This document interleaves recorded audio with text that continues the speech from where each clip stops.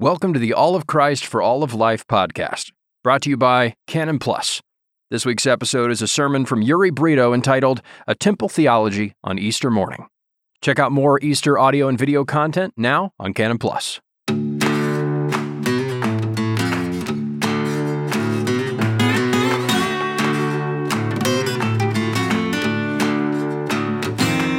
the words of my mouth and the meditations of all our hearts be acceptable in your sight, O Lord, our rock and our nearest kinsman, the risen Lord Jesus Christ. Amen. Christ is risen. The people of God, the Easter narrative does not have a great ring of drama. After all, the symbol of Easter is the empty tomb. And you can't depict and you can't domesticate emptiness. You can't wear it. The narrative of Easter is a very simple one, so simple that the writers of the Easter story include in their narratives their faults, their lack of faith, and even their own despair. How can the event we celebrate on this day be the greatest event in human history? How can Paul say that without the resurrection we are, of all people, most to be pitied? But this event is certainly the most important feast in the calendar of the Christian church. Easter is the victor of events. It is the feast of feasts. It is the most explosive champagne bottle that burst into historical scene. Easter is for celebration. On this day, every diet is left behind. Easter means our Lord rules over everything in heaven above and in earth below. And perhaps the most surprising element of Eastertide for many, including myself, many of us who didn't grow up around the church calendar, is that Easter does not end at midnight today. Easter lasts 50 days in the calendar of the church. That is, children, parents, you have 50 days to celebrate, to eat all the candy you want. I am partially kidding. To delight, to enjoy the fruits of the empty tombs. That means we have 7 Sundays to sing and to shout, He is risen indeed, hallelujah. This morning, what I want to do on this Easter Sunday is to provide a glimpse into that wonderful story through the lens of a very unique character in the Gospel of St. John, chapter 20. And she is named Mary Magdalene. We see this in the opening words. When Mary Magdalene arrives on the tomb on that Easter morn, she realizes that they may have stolen the body of her Lord. Or as the wonderful Bishop Barron wrote in yesterday's edition of the Wall Street Journal, he notes that cemeteries are places to ponder and perhaps to smile. Places of rest and finality. And he says that the last thing you would expect when you come into a cemetery, realistically at a grave, you would never expect novelty or a surprise. Indeed, perhaps she may have thought, the grave robbers have come to desecrate his corpse. The thought that Jesus had been raised from the dead did not cross her mind, so she does what is natural to her. She runs to share the news. She becomes the carrier of the greatest update in history, which so far for her is an update of dread and sadness. She is, at this stage of history, the ambassador of bad news at this stage. And as she approaches Peter and John, and their reaction is common as you might expect, they are startled by the update, and the news causes them to rise from the lethargy of grief. They begin to run. And it is fascinating that the resurrection scene begins like a 5K event. The text adds this very classic detail. It says, both of them were running together, but the other disciple outran Peter and reached the tomb first.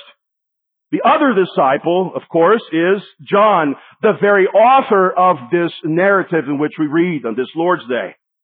But John is not just informing us on this narrative, he's not just letting us know of his extensive athletic abilities as a runner.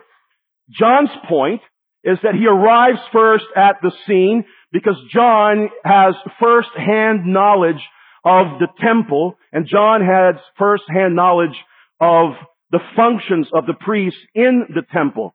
John, again, is reflecting on this Easter narrative, on this Easter day, and he is reflecting as a theologian of the temple. And John comes first because he is the one who is uniquely qualified to speak about what the tomb represents. And he wants to be the one who shares with the world the theology of the resurrection from his very sophisticated perspective. And John is about to give us a theology of the temple that hopefully we will never forget. In fact, the resurrection, the empty tomb, is all about connecting us to the temple imagery of the Old Covenant. After all, where is Jesus buried? Jesus is buried in a garden. And in this garden, John gives us a tour de force here of the temple. Now remember that in John chapter 2, some chapters previously, the great John has already told us that Jesus is the fulfillment of the temple. That Jesus is the realization of the temple. And so how do we test John's theory? We test it by the Word of God. And we know that as we look at the furniture of the temple, that what is there in the temple? There are many furniture pieces. Among them is a lampstand that gives light to the location. In John's gospel, how does John portray Jesus? He portrays Jesus as the lampstand of the world, as the light of the cosmos. In the temple, there is an altar of incense where the high priest would come and offer prayers on behalf of the people. In John, we see Jesus, who is the lampstand of the temple. He is the light of the world. He comes and he offers a high priestly prayer. He is the altar of incense.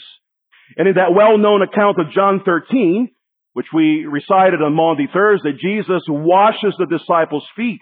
And all of that is rich with temple symbolism. What does he do before he washes the disciples' feet? He very carefully lays aside his priestly garments. He takes them off, and then he washes their feet. Under the law, the priest would enter into the most holy place to make atonement for the people. What would he do before he entered the holy place to make atonement for the people? He would take off his linen clothes, and then he would put a different set of clothing and garments called the clothing or the garments of glory. That's what a priest would do. Now, if in the Old Testament a priest were to offer a perfect sacrifice to Yahweh, then we as a people, as Israelites, we would walk after the priest and we would come into the presence of God. That is, if the priest offered a perfect sacrifice. And that is why we see that the hunger of the entirety of the Old Testament scriptures, the hunger of God's people is that they would experience, that they would be in the presence of Yahweh himself. But in the Old Testament, we know that there is a limitation to this old system. Because we know that the priests could never offer a perfect sacrifice. They could only offer a temporary sacrifice, which meant that we as a people could never truly come into the presence of Yahweh himself. Now, take all that imagery and walk with me, with Peter and John, into the tomb, which is nothing more than a miniature temple. And what do we see? And stooping to look in, he saw the linen cloths lying there, but he did not go in. Then Simon Peter came following him, and he went into the tomb. He saw the linen cloths lying there, and the face cloth which had been on Jesus' head, not lying with the linen cloths, but folded neatly in a place by itself. Wherever Jesus went, the linen cloths, wherever he went that Easter morning, we know that John says the linen cloths did not go with him. They were just lying there. Coincidental? Of course not. They were set aside, brothers and sisters, because Jesus no longer needs the clothing of a temple priest. Jesus went ahead and made atonement as the high priest, so now he sets aside the temple clothing and he puts on a new humanity, a new garment of glory and beauty. Why? Because unlike the Old Testament priest, the sacrifice of Jesus was perfect because he offered his own body. And since the sacrifice was perfect, since the old priestly cloth was set aside, we now follow Jesus into the Holy of Holies. We can now be in the presence of God. The tomb is the picture of the Holy of Holies, and Jesus says, I am the true temple. Now you can come into my presence. He says, I am the Word made flesh, and I will tabernacle in your midst as the risen high priest. And then John says that after that exposition he gives of the temple, the disciple who had reached the tomb first also went in, and he saw and believed. But at this stage of human history, the disciples are still putting the resurrection pieces together. And the Bible says that they go home. But Mary stood weeping outside the tomb as she wept.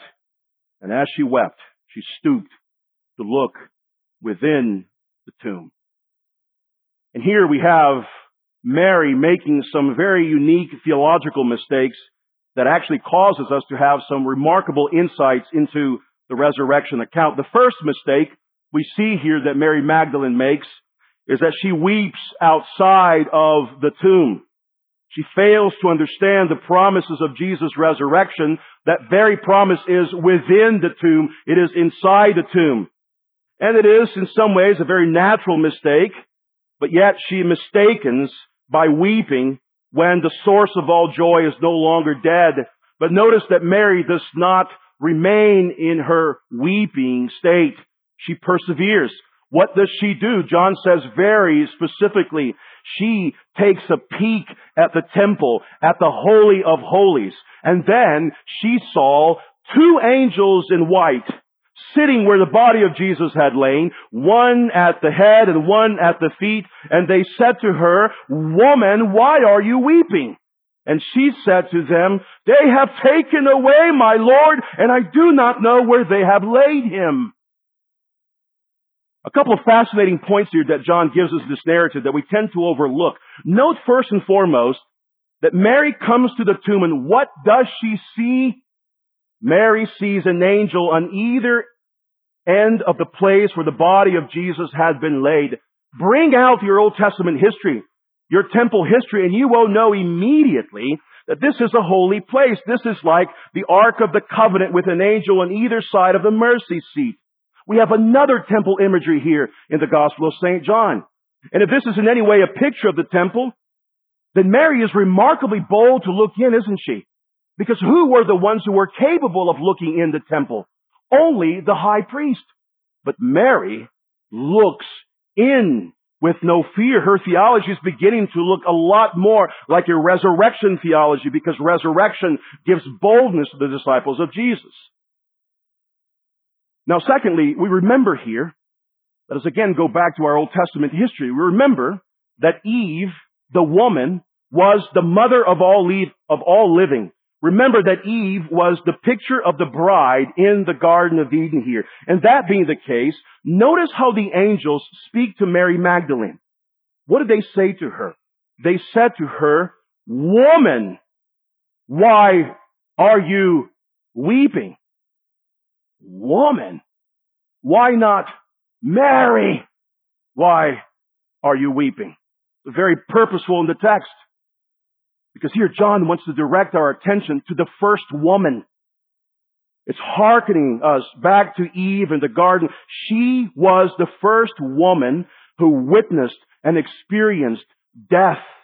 She saw the garden fall because of human sin. She saw the garden's doors shut by whom? Shut by angelic beings. She saw the world's first temple closed down due to sin. The first woman saw and engaged death and failure. And now, there is another woman. And she is in another garden. And she sees another temple in another garden. But now, the door to this temple tomb is wide open. Now there are no angels with flaming swords there to protect it. Now there are two angels asking her, "Why are you weeping? Don't you see that your Lord is not here?" And immediately after that interrogation, John says, having said this, she turned around and saw Jesus standing, but she did not know that it was Jesus. And Jesus said to her, "Woman, why are you weeping? Whom are you seeking?" And listen, supposing him, that is Jesus, to be a gardener, she said to him, "Sir, if you have carried him away, tell me where you have laid him, and I will take him away." The Bible never provides unusable information. We may say here that she misidentifies the resurrected Jesus as a gardener. This is a genuine misidentification, but let us just say that it is perhaps the most brilliant misidentification in all of human history. Take that misidentification to the bank. And John uses this scene here as a good writer. He uses it brilliantly in his favor. Again, keep in mind where the tomb is, brothers and sisters. Where is the tomb? The tomb is in the garden. And the woman, follow me here, the woman refers to Jesus as a gardener. Do your Bible work.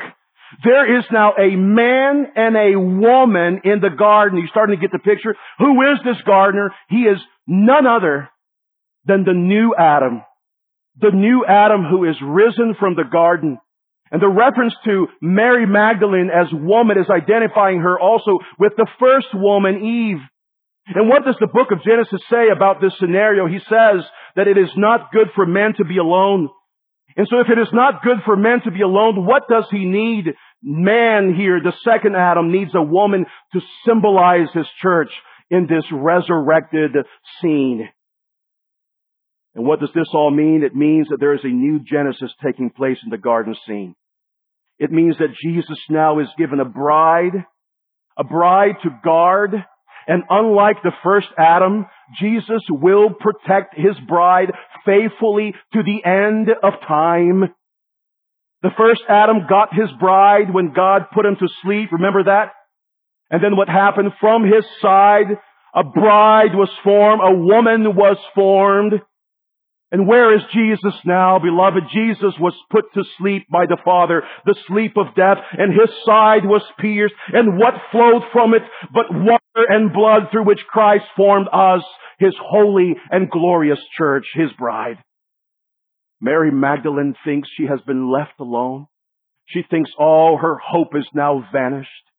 But Jesus promises, as a new Adam, that he will guard and keep his bride and love her to the end. And then Mary makes one more brilliant mistake. One more, just one more. Hang with me, one more. Jesus said to her, "Woman, why are you weeping? Whom are you seeking?" Supposing him to be a gardener, she said to him, "Sir, if you have carried him away, tell me where you've laid him, and I will take him away." And then Jesus said to her, "Mary, Mary." And she turned to him and she said to him in Aramaic, "Rabboni," which means teacher. And Jesus said to her, "Do not cling to me, for I have not yet ascended to the Father, but go to my brothers and say to them, I am ascending to my Father and your Father, to my God and your God."